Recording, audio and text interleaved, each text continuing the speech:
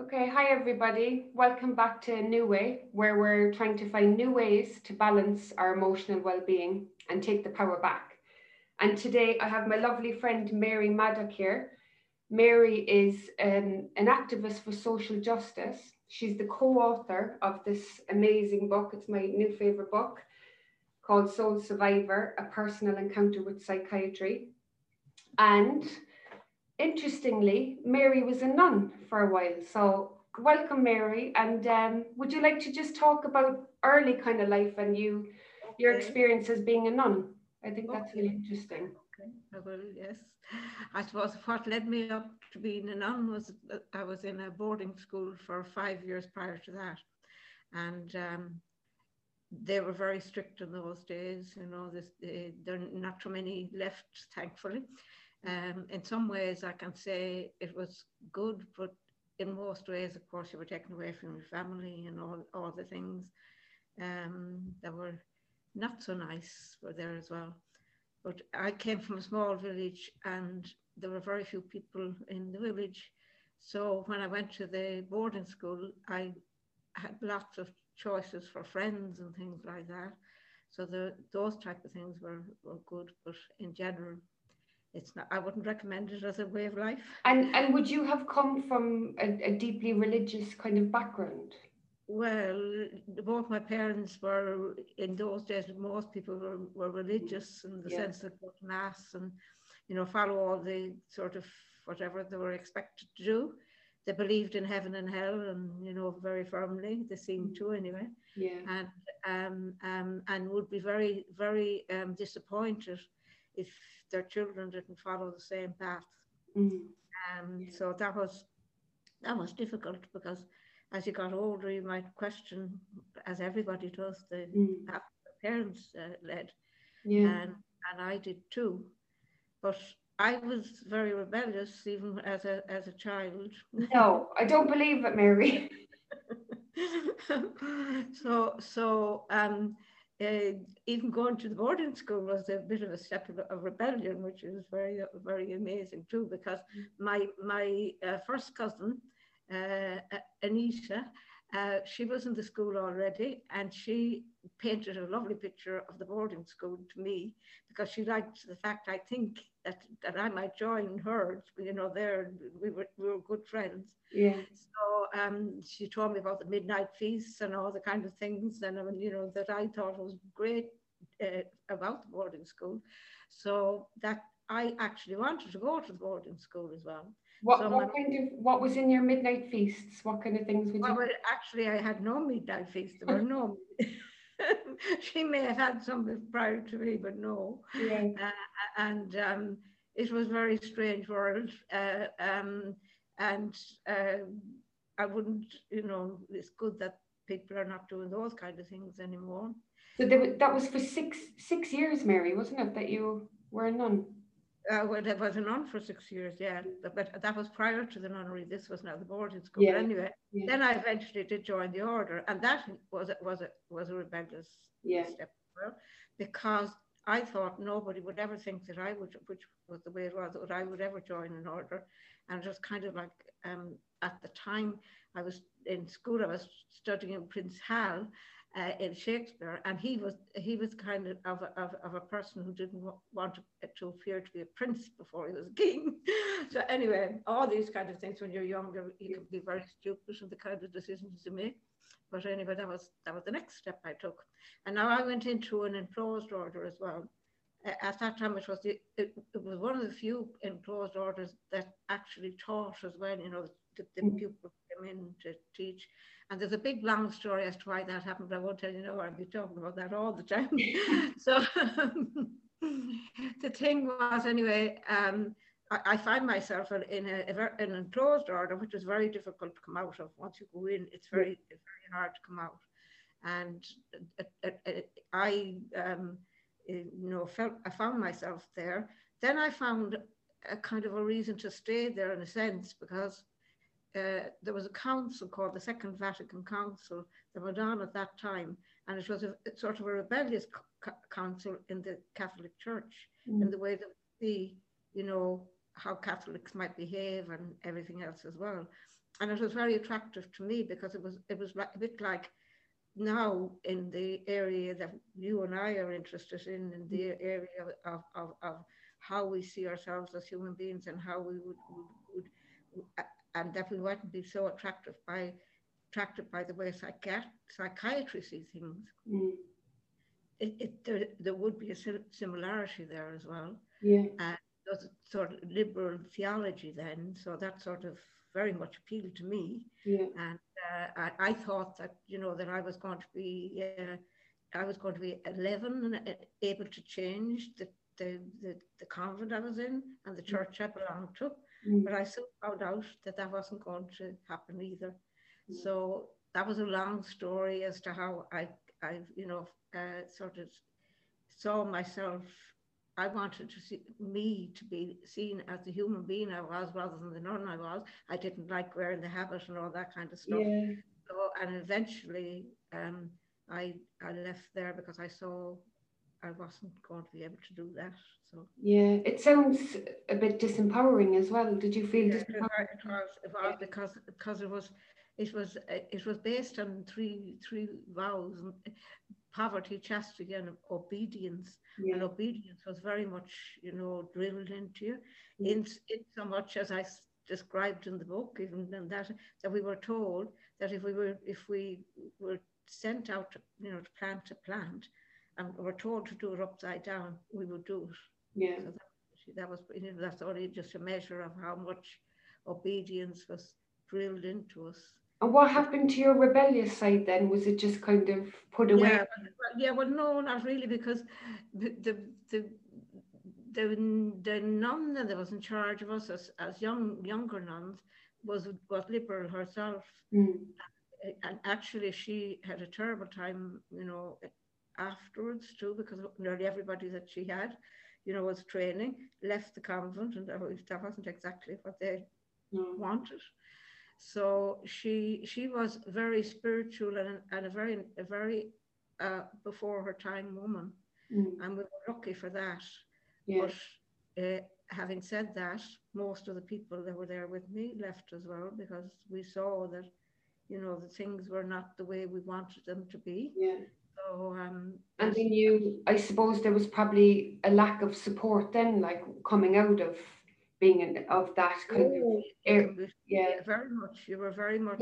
That's all you know for years. Then you come out and there's kind of no support then for the people that leave. And you're discriminated against as well, because just like, you know, we experience in other systems, because even at that time, that was in the 70s, the church was very strong still, and people believed in it very strongly. The churches were full, and if you sort of left, you lost your vocation, and you were somebody, not a very desirable person to be in the community after that, and that was very hard to be among.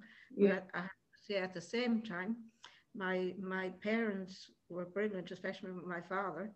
He did say to me on the way in, he said, if you ever want to leave here, you know, we're always here. Words to that effect. Yeah, that's lovely.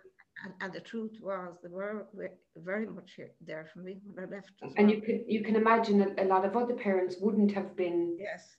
Some of my friends weren't as lucky. Yeah. They found it very difficult. Yeah. And they might be in the middle of the way it was too.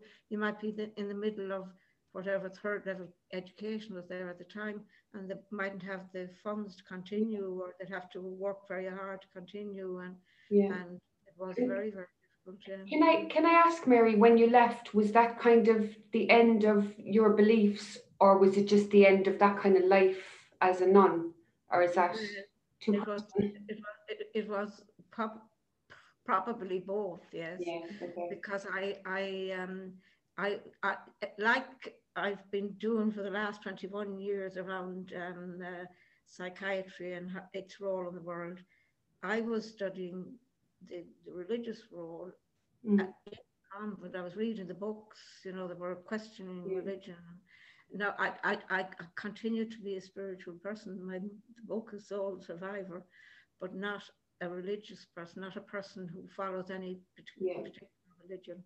Yeah. Because I think religion divides just the same way, Yeah. because either a Protestant, you're Catholic, Yeah. or a Buddhist, whatever. Yeah. And some of the, the principal sort of rule, whatever you call them, ideals, I suppose, of the religious, or the religious, different religions, are good. Like Yeah. love your neighbor as yourself. Like, I Yeah. mean, and that would be the core for all of us, I think. Yeah. I And that's completely what agree. we get sort of, I suppose, mixed up in how we see that as well. And in the older times, it was very much love your neighbor and don't love yourself. Mm. Now it might be a bit too much love yourself and don't love your neighbor enough. I've gone the other way, yeah. And I just fast forward then. I think you met your lovely husband Jim, and you Yes, did a lot of traveling. And then when you were, I think it was 27, you had your first daughter, that's right. Claire, and that's kind of when the journey began of your experience with psychiatry and the kind of medical profession. Can you tell me a bit about that and what that was like? I mean, I know your story and I've read it. Yes. We've spoken about it, but Okay. can you tell the viewers about that? Yes. And today now in our this year 2020, 2021, obviously I can, with hindsight, I can see this much more clearly than I did even when we wrote the book, which is a long time ago now. Mm. And some of that was because I got my records in the meantime, to see, to have a better picture. I had basically the picture, but it was a much better picture. Yeah. Now, when I got my records, I could see every drug I was on, when I was in the hospitals and so-called afterwards. So to go back on just briefly, the pregnancy was very difficult as well, because I wasn't able to eat for 5 months, You were so sick, morning.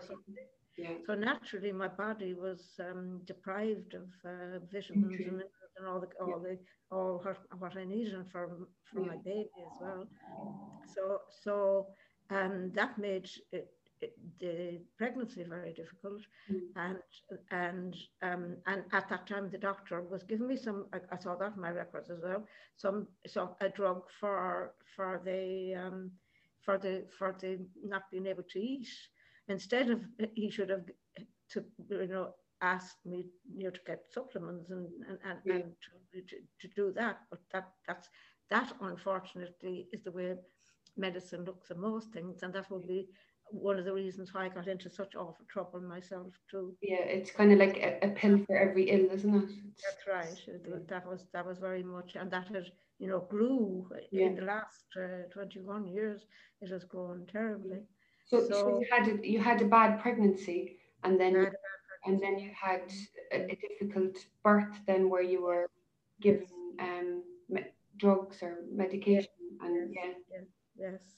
I was the first, for pain relief. Then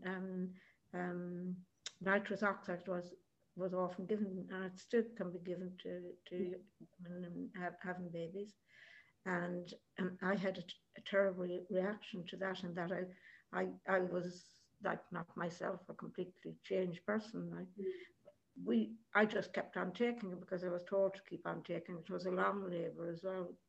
So naturally, they thought there was something, wrong with me, rather than when they didn't know that nitrous oxide could do such a thing. And this is gas and air, isn't it? This is gas and air, yeah. And and I that was confirmed in my knowing it was from me even before I ever sort of knew an awful lot about it, because sometimes the dentists give the same for pain, and that happened to me as well. And the very same thing happened to me when I was having my tooth out as well. Really? Only that I didn't have very much of it then. I thought the tooth was out long before, and I was having racing thoughts from from nitrous oxide. Yeah, Yeah. and Yeah. I've read many That's really other. interesting. Mm, Because they kind of give that out like really, yes. freely, Mm, and there's no kind of yes. questions asked, like, Yes. have you Yes. any kind of Yes. allergic Yes. reaction or anything? Yes, Yeah. yes, yes. And like my Jim had it at a time as well, and it had no effect on him. You see, so Yeah. some people didn't have any effect for the pain or any effect, it just didn't seem to have any effect on him. Yeah. But like that that was the way it was for me. I didn't have a clue, what was happening. It was completely above my head. That's all, I can remember that part, but a lot of what happened to me, can't remember at all, because soon afterwards and after the birth, I was seen as somebody who needed going to a psychiatric hospital. The psychiatrist came to the hospital 2 days afterwards, and I was in a psychiatric hospital on the third day, and then I was given ECT the next day. I'm not sure exactly now whether it was the fourth day or the third day. It might have been. I'm not dead sure So on that. ECT is electroconvulsive. Yeah, electroshock, I call it. Yeah. It's So they if, they put. the reason I call it that is because electroconvulsive therapy gives it credence that it is a therapy. Now, what you get then is you get a seizure. That's the function of to give you a seizure. Mm, And I got it modified electroshock, which is getting a seizure under anesthetic. yeah. And this has been put out as being a great improvement, when in actual fact it's worse as regards the damage it does to your brain, Yeah. because you need more electricity, you need more of that in order to have the fit to happen in the first place. Yeah. So it causes more brain damage. And every time, everybody would know that anybody has anything to do with anybody who has seizures, you'd know so well how much brain damage it does, and how much especially damages the memory. It Your just it cognitive. just sounds so barbaric, Mary, and it must have just been such a difficult time. Like that went on for a while, and all this time they were telling your husband that this is the right thing for you right now. It's the only thing for you right The now. only thing you can do, yes. And he actually, afterwards, he didn't even realize that he agreed to give an electroshock, because in the fact that he knew so little about everything. Yeah. I would say, even today when we're out protesting on the streets, and we've done that, I don't know, many times now, maybe about 12 times, um, um, everybody makes the statement, is that still going on Yeah. today? Yeah. It's not known, and yeah, it's very it's Yes. one of those things people don't really seem to talk about. Yes. And Yes. it's scary, but you don't remember any of that them kind of times. Do you remember waking up from it, or? I do, because I got it the first time. No, the first time after the birth. No, I had it again in the 80s, Mm, and that time I do remember some things about it. I remember at that stage I was in Dublin, in St. Patrick's in Dublin, at the private hospital, and that's where it is practiced today most. That if anybody is seen as in need of it today, it's in St. Pat's, and you probably find it the most. A lot of people are changed from wherever they were to St. Pat's if they yeah. think they're in need, or that it's not the only place. So But this is when they've tried a lot of different medications on you. You've probably been diagnosed, with different mental illnesses, and then they suggest ECT. Then it's kind of like a last resort, is that? well, that's what it's supposed to be. But you see, Yeah. in the first place, when I got it first, it was the first thing I ever got, Yeah. almost the first thing. They had given me, the drugs already to distort me completely, And then they gave me electroshock straight away in order to supposedly do something for me. Like, What kind of? while they were giving me loads of psychotropic drugs as well. I have the list of them up. People can see them, and if they want to see them. Yeah. It was outrageous, the amount of psychotropic drugs I was being given from January until April. This interview is in April. You know, all that time, and I was only, you know, young. And prior to going to the so-called hospital, I was only probably about 6.5 in weight, because I lost an awful lot of weight during, you know, because of not being able to eat during pregnancy. So that's the kind of treatment I got, like, and I'm not. It's not unique to that time. Yeah. It's actually, electroshock is on the increase worldwide. Really? So, yes, yes. And it's happening to children now as well. Yes, and always women have been, you know, victims of it far more than men, 2 to 1. Every time the statistics are even known, and it's very hard to get the statistics on it as well. Yeah. Michael Corey, one of the most amazing psychiatrists we had in this country, a real man who saw his profession the way it really is. He tried to get the, you know, the figures, and it was very hard for him to get them in the beginning as well. And even when he did get them, he would know that they weren't completely the ones, because in private hospitals you don't have the right to your records the same way as you have in public hospitals. Oh, okay, I didn't know that. Yeah. So they can cover them up easier. Do you think that psychiatry and the medical profession, do you think that they did the best they could with the flawed system that was in place back then, and probably still today even? Do you think they did the best they could with the system that we had? No. No, I don't. I don't. I mean, we're human beings all the time.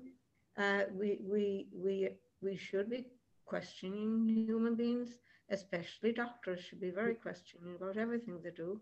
Yeah. You know, they shouldn't take just everything they hear in university or whatever as being the way gospel. it is. Yeah.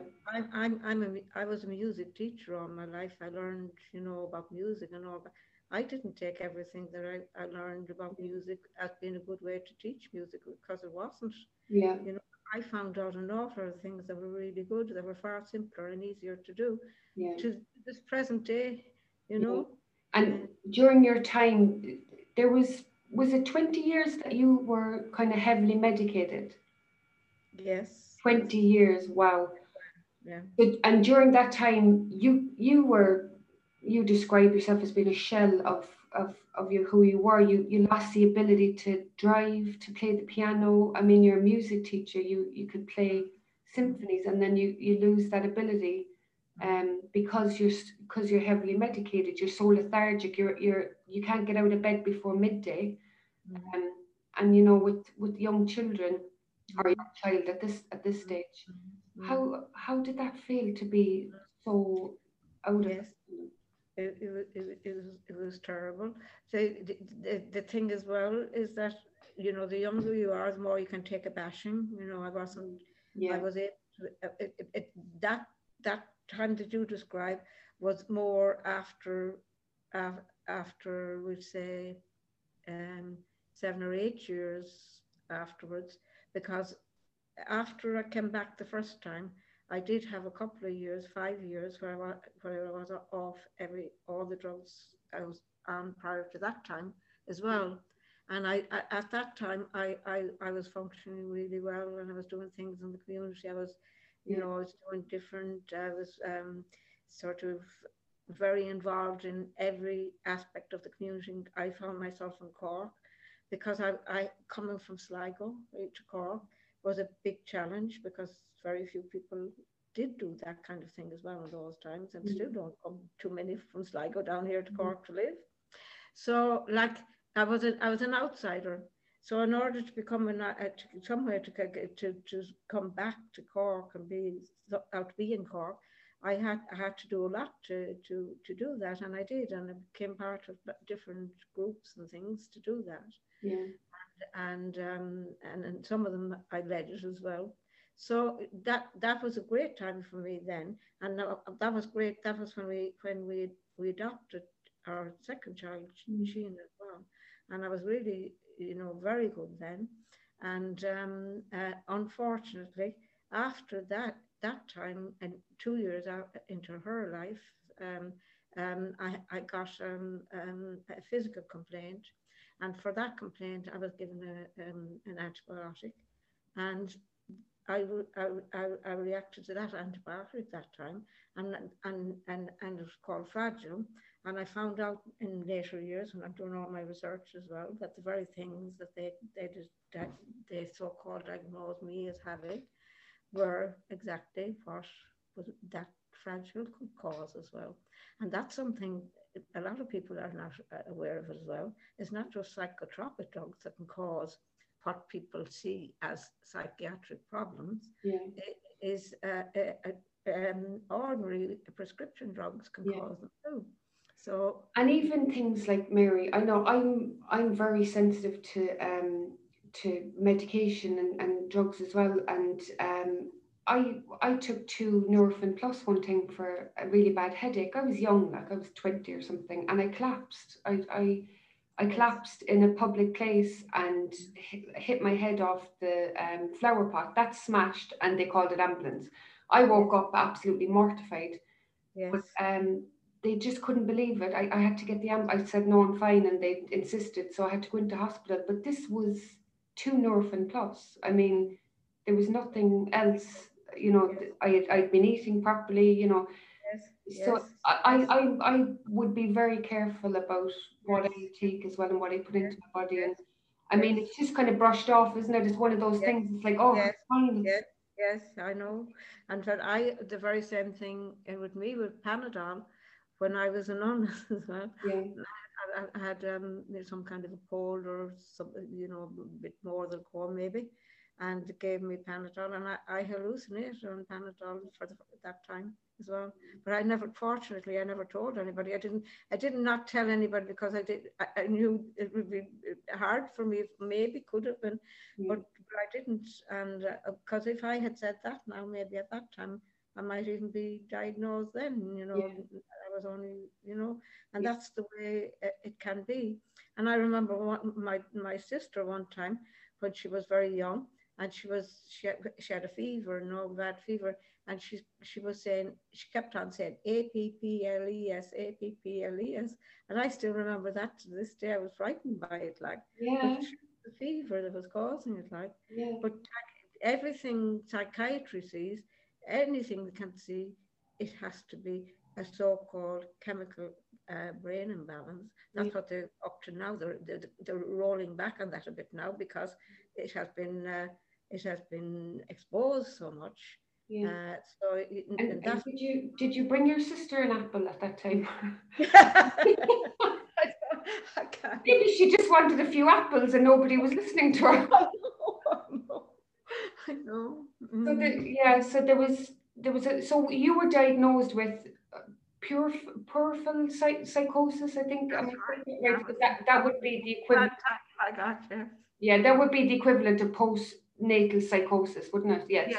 Yes, Same thing. It'd be going on the end of going a little bit off the wall type of thing, rather than going down in the depths of people. And I think there's maybe I don't all those diagnoses. I have no. They're all, from my point of view and from all the study I've done, and see this man here. I have his book here beside me, just Thomas Saz. Yeah. Well, anybody who reads Thomas Saz, I mean, he was such an amazing man. Like, he lived to be 92 or so, and I was fortunate to meet him as well. Oh, you met him? I did, wow. And before that time, I was in touch with him. He was such a modest man as well. Like, some people when they get They right. kind of, they, And you they can can go feel on and the inequality sometimes, yes, yeah. but no, he was that. How, if he wasn't like that, he wouldn't have been the way he was with me, because I was just this woman who was diagnosed by psychiatry, you know. And we had a good few sort of emails to and froing before that. And I said, and at the time I met him, I was going across to England because the man that wrote that helped us get the book out, Terry McLaughlin, an amazing man as well, who doesn't get the credit for what an amazing man he was. Often the best of people don't get the credit, and some of them that aren't half as good can get the credit. We know the life can be like this. But anyway, Terence McLaughlin, and he's an Irishman in background as well. He lived in England, and he was. I met him at an INTAR conference. That was they were a great group, and they're still there, you know, of challenging psychiatry. And when I met him there, I was telling him about the fact that we were writing the book and everything and stuff, and he said, "Oh gosh, I'd be very interested in that." And they had a group called Asylum, is still there as well, a magazine called Asylum Magazine, an excellent magazines that come out all the time. Yeah. And he was the life and soul, really, of all that, Terence McLaughlin. Yeah. And so it was he that was great inspiration to me. And while I'm saying that, I'd like to say, of all the people that have inspired me, gosh, all along the way, I couldn't mention them all. There's so many, and you're one of the new ones I got getting to know, and in the way you are so dedicated and so wanting to find out. And I'm telling you, you're very inspirational. Well, Mary, whatever I do and whatever accomplishments I have in my life, it's only because you paved the way for people like me. So I'm standing on your shoulders, whatever I do, and you're just such an inspiration to me. And you just kind of, there's just something that you exude, kind of warmth and love and everything, you know, all the good qualities. And I just think that's like, from the moment I actually rang you the first time because I heard your name. Somebody gave me your name and I rang you. And it must have been Jim answered the phone. And I said, "Hi, is Mary there?" And he said, "Yeah, I'll get her for you." And I had no idea what I was going to say. I literally had nothing planned because I just thought, I was so excited to ring. And then I'm thinking, oh, what am I going to say? Like, where do I even start? And the minute you came on the phone, it was just, you know, it was just lovely, and it was just so friendly, and there was no like, where did you get my number, or why are you calling? It was just, it was like it was meant to be, us getting in touch with each other. It was like it's meant to be. So I just, yeah, I'm so glad to have you on here today. And I wanted you to be the first guest, but I also wanted to give the interview the credit it deserved. So I wanted to read everything and do all my research, because I wanted to give you that. And I just love having your voice here and telling everybody. But you spent, so you were on all these drugs, and were you offered counselling, or was there any kind of, there was none. none? No. I was always seen as somebody, you know, life was fine for me, but something awful strange came over me, and you know, that needed to be some way dealt with. That it was you know, it was something other than my life, which, you know, how ridiculous could anything be? So no counselling at all? None whatever. None whatsoever. And it was just, I need to be fixed some way. I had gone, you know, my brain had something mysterious had happened to it. Yeah. I needed to be fixed. And that is basically what biopsychiatry believed to this day, even more so. Yeah. Now that there are so many people in need of fixing, like we're machines.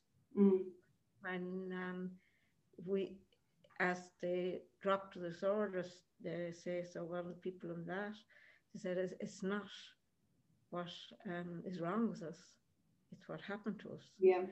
And that was why I always pick out the fact that my dad said that to me at the very beginning.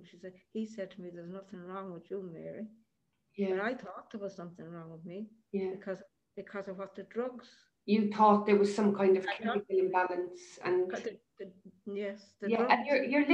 you're listening to your doctor because you trust them. I mean, Yes, yes, we all have been there. You trust them, the medical professionals, and you think they're doing the best for you. So the term mental illness, um, what do you think of that kind of terminology? Is that something that you believe in, or you don't use? I mean, I know myself, but it's good to. yes. I know. You're asking me as the interviewer. Thank you very much. It's a very good question to ask. One of the best. I actually will read out a little bit of Thomas Saz just to and go on because to go on that, if you don't mind, just for this little bit. This is what he said. And Thomas has said this in this book, Insanity, the Idea and its Consequences. And Terry Lynch has followed this up really well in Ireland in his latest book, Depression Delusion. He has investigated, is this the way it is, or around so-called mental illness. This is what Thomas Saz said in this book.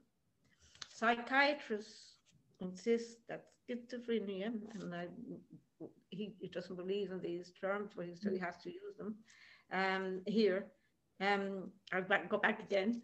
Psychiatrists insist that schizophrenia and manic depressive psychosis are brain diseases. Textbooks of psychology describe and discuss all known bodily diseases, including brain diseases. Accordingly, one way to verify whether schizophrenia or manic depressive psychosis are brain diseases is to see what the authors of textbook of pathology say about them. Well, the answer is that they do not say anything at all about these alleged diseases. They do not mention them, as they simply do not recognize mental illnesses as bodily diseases. The significance of this much neglected fact is enhanced by the psychologist's recognition of, I didn't mean to go on to that, to be honest, is that I wanted to follow there. Yeah. Because that's not what I want to get And, across. and what year did you say that was, Mary? Pardon? What year was that, did you say? What year? Yeah. This book, when did it come out? Yeah.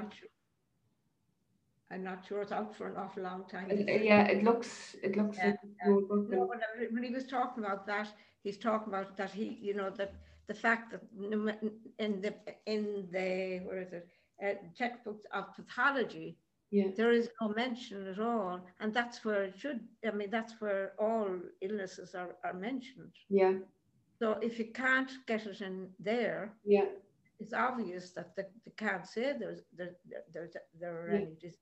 Yeah, no, I think that's powerful, Mary. And I love in your book the way you have quotes at the start of every chapter. And I just picked a couple. One is by C.S. Lewis. Of all tyrannies, a tyranny sincerely exercised for the good of its victims may be the most oppressive. I think that was really good. And my favorite one was by R.D. Laing. And that was, madness may not be all breakdown, it may also be breakthrough.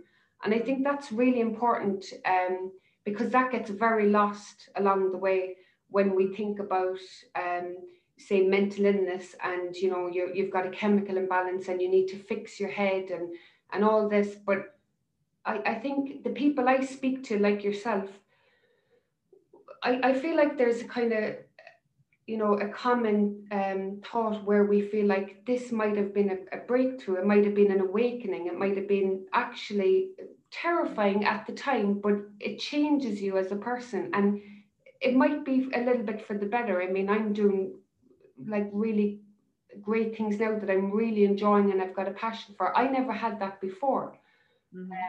Before I had any kind of, mental illness or whatever you'd like to call it. I like to say it was, yeah, I woke up a bit, like I know. and I think it was a friend of mine, Matt. He tried to say to me, it was a good thing, and I got really annoyed at that when he said that, because I thought, it was terrifying, and I will never see it as a good thing.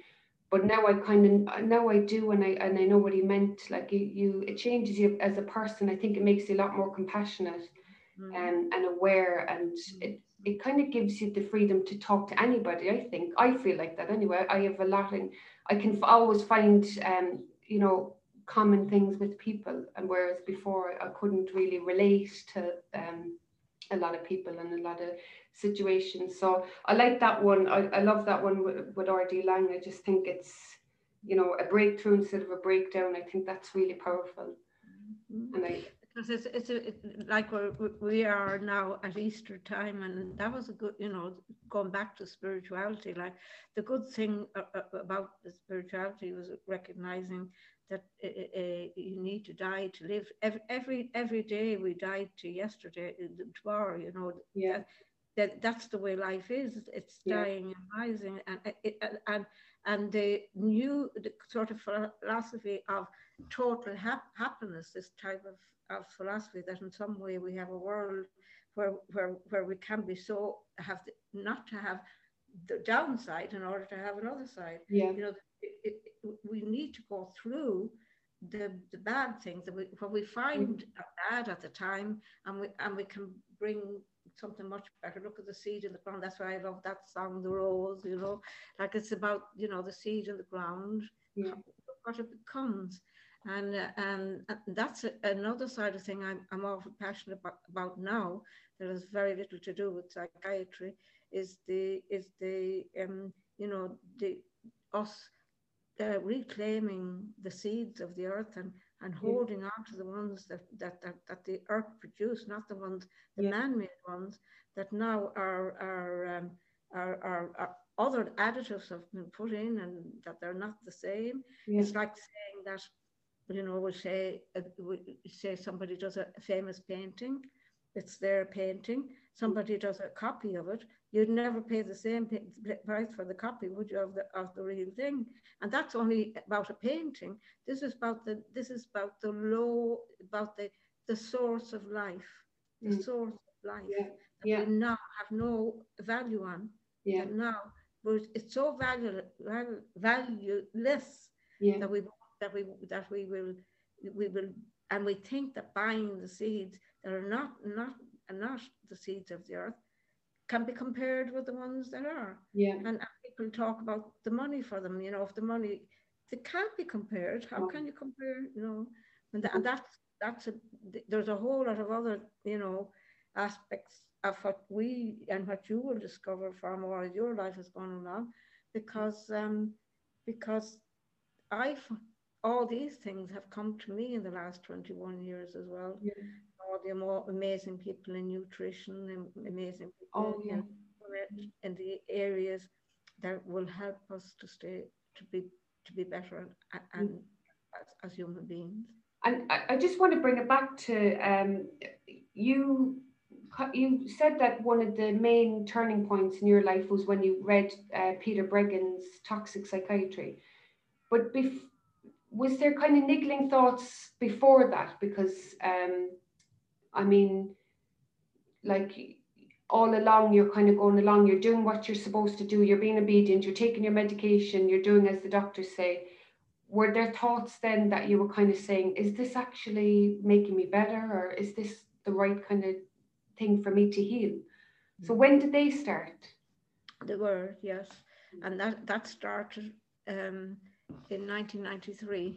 And when I say 1993, every time I see 1993 now with a lot of other people, it's quite amazing that 1993 comes up for a lot of people. Really? Yeah. You'll find that in life too. It's very interesting. Anyway, in 1993, Jim and I went for a short trip over to France. And on the way, we discovered we had no passports. And prior to that time, I was waking up constantly for 10 years um, with terrible hallucinations prior to that, and and I didn't know, why this was. It was happening all the time. That was the reason why I went to supposedly the best psychiatrist in Ireland at the time, and I was attending him, right? So anyway, we're on our way to France. We have no passports, and of course that increased the fear in me, from it to even worse along this, this journey of waking up at night. So and funnily enough, we got into France without passport.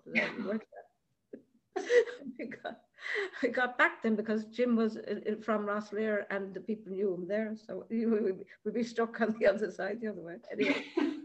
We could be having this in French and having subtitles.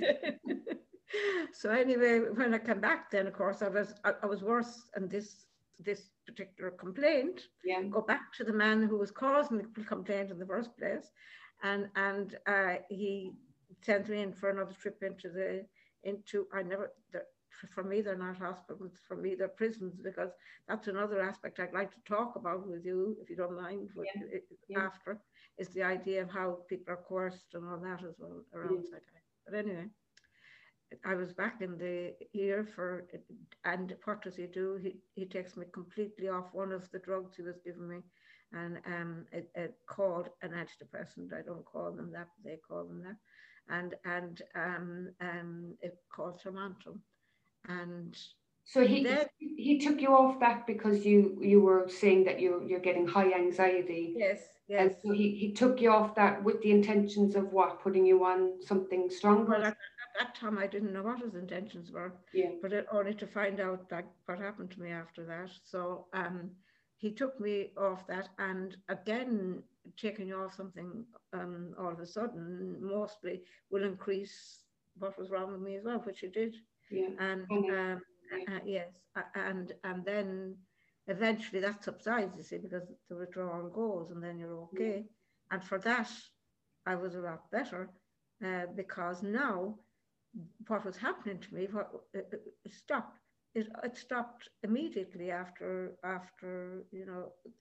that, the waking up at night time.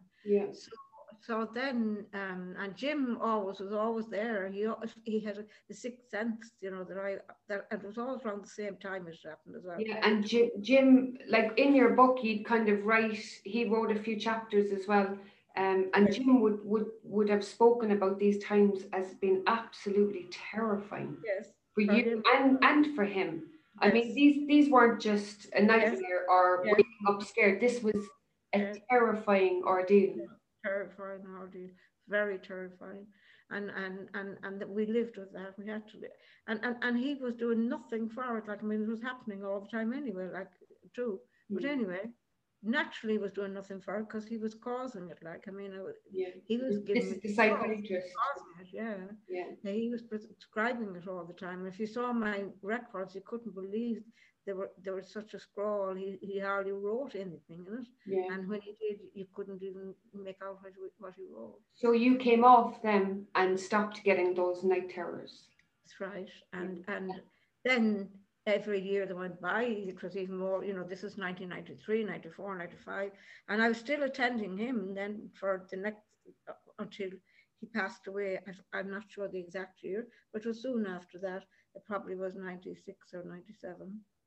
And because he passed away, because he would always have a major influence on me while I was attending him, and because we were coming to this realization anyway, a window had opened up, and also a window had opened. I was on 3 before this, so now I was only on 2. So only I stay only on 2. they were still affecting me an awful And lot. they're strong, heavy meds Yes, that would, yes. yeah. One of them was lithium, and the other was largactil. And largactil is a neuroleptic, I describe it as, because it's the perfect definition of what it is. Antipsychotic is not a definition of what it is, but they use it because they try to have people believe that they stop, but they don't. But anyway, that's another story. So anyway, as I say, I was only on two, so therefore, and Jim was becoming more enlightened because he could see the correlation as well. Yeah. So when I eventually wanted to get off both lithium and largactil, Jim was on my side because he could see, from that too. So that was great, because often other people who might be in my position wouldn't have the person close to them on their side, and if they didn't, how can you get off anything? So if they're a major influence on your life.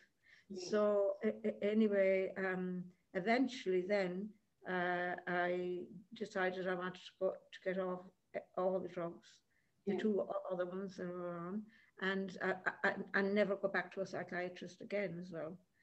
I did visit one psychiatrist who was retiring himself, who I knew told another person that they might need to take lithium after this particular person almost died. Yeah. Because it was a man, because he was on lithium. And then I thought maybe this guy might give me his blessing, because if you have the blessing of one of those, you have a much better chance. And that interview was very interesting. He spent all the time talking to me rather than the other way around. But he gave about me what was he talking all about himself. He was he was a great talker, and was delighted to have somebody to listen to him. And Jim was with me too at that time.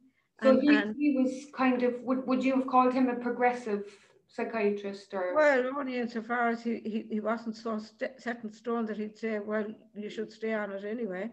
Now, if he did say that, I probably would still have gone on and done it too. But you wanted to do it safely and under. Well, that you wouldn't be, that safely would be having the doctors agree with you a lot of the time as well, you see, so that made it better for me to do then. But the doctor, then I was with the GP. I vowed I'd never go back to a psychiatrist.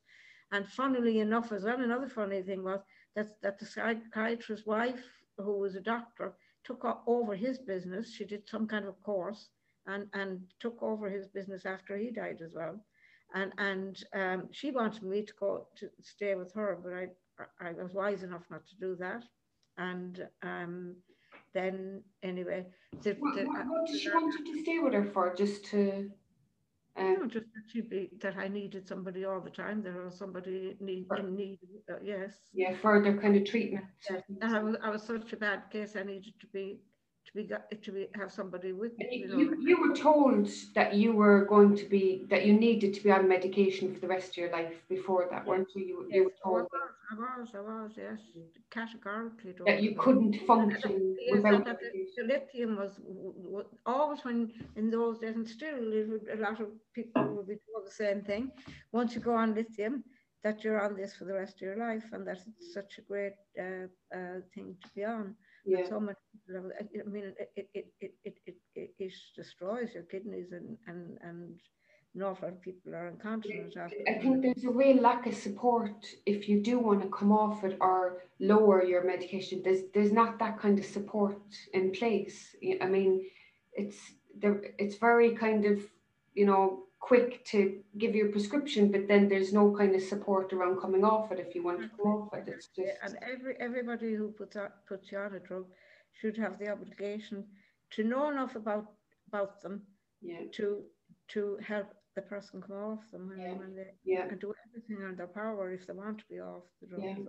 So, in my view, And then you came off the first one, and then you came off the other two. Then is that correct? Yes, and in hindsight, it was too fast. But I was lucky that I didn't. I was one of those people who also the luck wasn't that Jim saw how bad I was on them and how better I was off them, Yeah. even if I was things weren't, the way, and other people mightn't do what he did. Yeah. And also he gave me his promise that he'd never put me back Yeah. into it, and that was huge for me Yeah. in You felt safe. the Yeah. first place, because the placebo effect is so powerful. I know. If we believe something's going to Yeah. happen, And we have. then you I mean, yeah, we could talk all day about this, and I just find it so interesting. But we better push on because I'm conscious of time. But you you read Toxic Psychiatry by Peter Bregan, and that changed. I feel like that was one of the turning points from what I got from your book.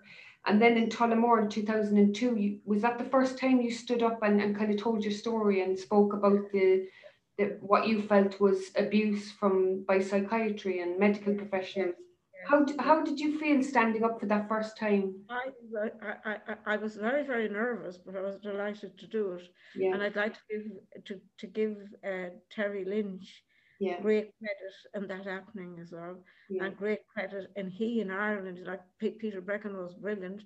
Peter Brecken was a great influence for Terry himself. The yeah. way he writes about it in the Conscience of Psychiatry. That's what often Peter Brecken is described as. Mm. And we all help each other then to Yeah. see whatever as well. You So, get that push and that that confidence. it's that Tullamore event was brilliant because I got a chance to say how I was affected. Yeah, And I don't know how many people came up to me afterwards and gave me such, oh, they were terrific. yeah, And I met Lydia Supan, I never could say her surname properly, at that conference as well. And she came up to me and she asked me to speak to her students many times after that as well. And they were just, that's in UCC. So yes, that must have felt so good and empowering yes, to to it the was, yes. university and Yes, and students were so lovely. They empathized with me so and much. I'd imagine that would have changed their life, probably even just hearing that would change a lot of things about the direction they would go, or I mean, I think a lot of people probably would have reservations about stuff, but I think hearing your story and just because you kind of experience it. I definitely did experience it when I read your book, because I felt like just the pain, and even for Jim, like it just and the little Claire at the time. There's one part of the book, and I just felt it was just, it really stood out to me. And Jim wrote it. It was in one of his chapters. And will I just read it? Is that all right? Yes. It says, one of my abiding memories of St. Anne's with the Georgian small white framed panel windows, which could only be opened down for about 6 inches. Mary had just had her 35th birthday. This was 1983. Claire, the children were young. They were missing their mum. I had gone to visit Mary, as I did every evening. I can't remember what kind of form she was in that night, but she was definitely the obedient patient, as she always was, taking her medication and conscientiously obeying all other directions, though she hated every minute she was spending there. I said goodbye and kissed her, as I always did. As I got into the car and began to drive down the avenue, I looked back. I could see Mary's face at the white-framed small panelled window on the first floor, waving goodbye. She looked so alone and trapped. I have never forgotten that image and all its connotations. I just think that, yeah, and sorry, I know it must be so emotional, because when I read that, I actually cried as well, Mary. And I'm going to try not to cry now, but just the Mhm. effects that would have had on Jim as well, like that, just seeing you out the window, and just even the word trapped, I feel like you should have been home with your baby and your family, and just enjoying that. And I feel like that was kind of taken away from you. There's another part to your book as well. I'll just read that as well, because I just think it's so important as well. Because people say, this was the system we had, like what else could we do? And this is by David Oakes in Mind Freedom. And this is kind of the things that he wants to see. And I think you've advocated a lot for this as well. They want an end to people having their human rights abused by being locked up, forcibly drugged, electroshocked, and humiliated with psychiatric labels. They want an end to the narrow biochemical medical model to be replaced by a more empowering, holistic paradigm. They want the psychiatric profession to stand back and look at themselves and their practices. They want the voices of the abused people to be listened to and acted upon.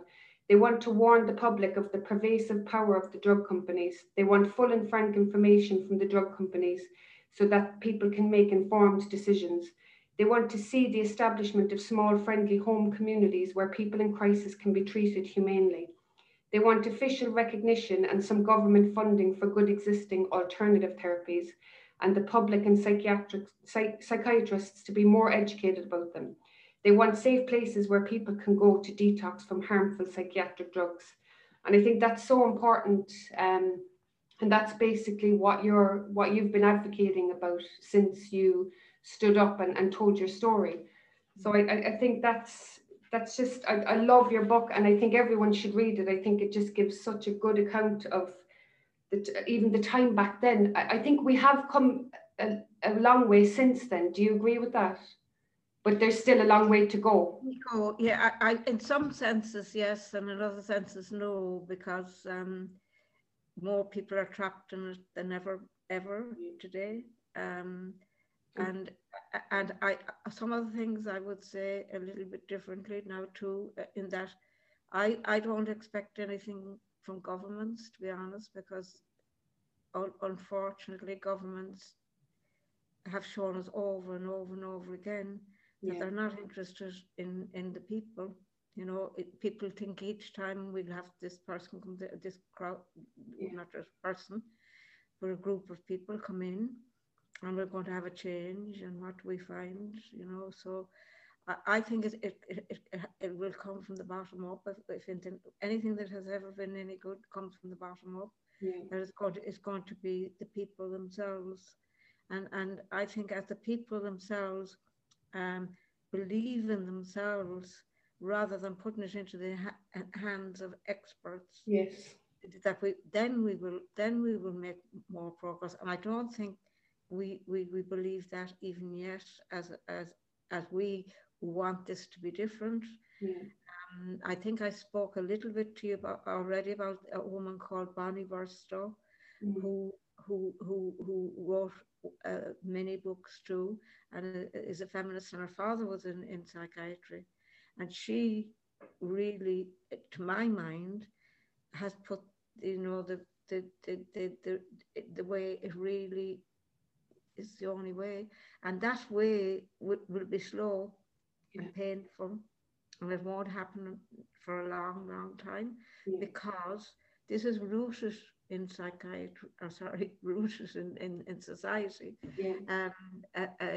as very, very much in our time, and it is just like religious practice and religious things were very rooted in the past. This is very rooted in the present, and it fulfills a function for society in the present, unfortunately, as well. And the divide and conquer is very much the way our world has always nearly been. And until we as a people really become educated enough to see that we, the people, are the most important. You know, we're the most important. And that we are awful important. And don't give the power to a few people to decide what we do. And we're not ill or somehow. But I'm glad you got your power back, Mary, and you started playing the piano again, and you swim in the sea, and I see you have a lovely bike, and you go bike riding, and yourself and Jim are like really busy planting and veggies and all that. So I'm really glad that you found your power, and you've done amazing work, and I'm so grateful for everything you do, and I'm grateful to be your friend. And I just wanted to say thanks very much for coming and talking to me. And maybe we can have another chat another time, because I feel like we have a lot to say. That would be good. We have a lot to say. So if people want to hear it, we'll do another chat sometime. And I want to congratulate you back very much, and very much the way you and I have come together. Is you are more the powerful one there. And yes, you are. You were the one who saw me, and you are on your way to finding out as I was 21 years ago, and and and you are now 30, is it 37? Yeah. You have a long way to go yet. Yeah. I was 52 then. Yeah, and I'm loving learning, and I know sometimes people mightn't agree with what I say or what I put out there, but I'm trying to explore all the different ways that we can manage our emotional well-being, and manage ourselves when we're going through emotional distress. So I'll put it out there because I think the more options we have, the better. If you don't agree, I mean, I had Professor Studd on, he's talking about hormonal treatments. I don't know if they're 100% going to work for you, but at the same time, let's explore other avenues, and let's have an open mind. Yes, and the thing is, we're not everybody is never going to agree with you know what. There's always people, and that's good. That's good. If we had everybody thinking exactly the way we think, or we'd have differences. As two human mundane. Yes. That's how we grow and develop. Yes, I've developed a lot. What I would like to finish on is if you like, if you don't mind, is that what's the most terrible thing is that if somebody stops you in being that person, that's not able to decide for yourself. And unfortunately, psychiatry does that. And that's maybe what, if we are talking again, we might talk more about that, the way that it gets in the way of people having an open mind, and that we're not able to do it, that as I was in those years.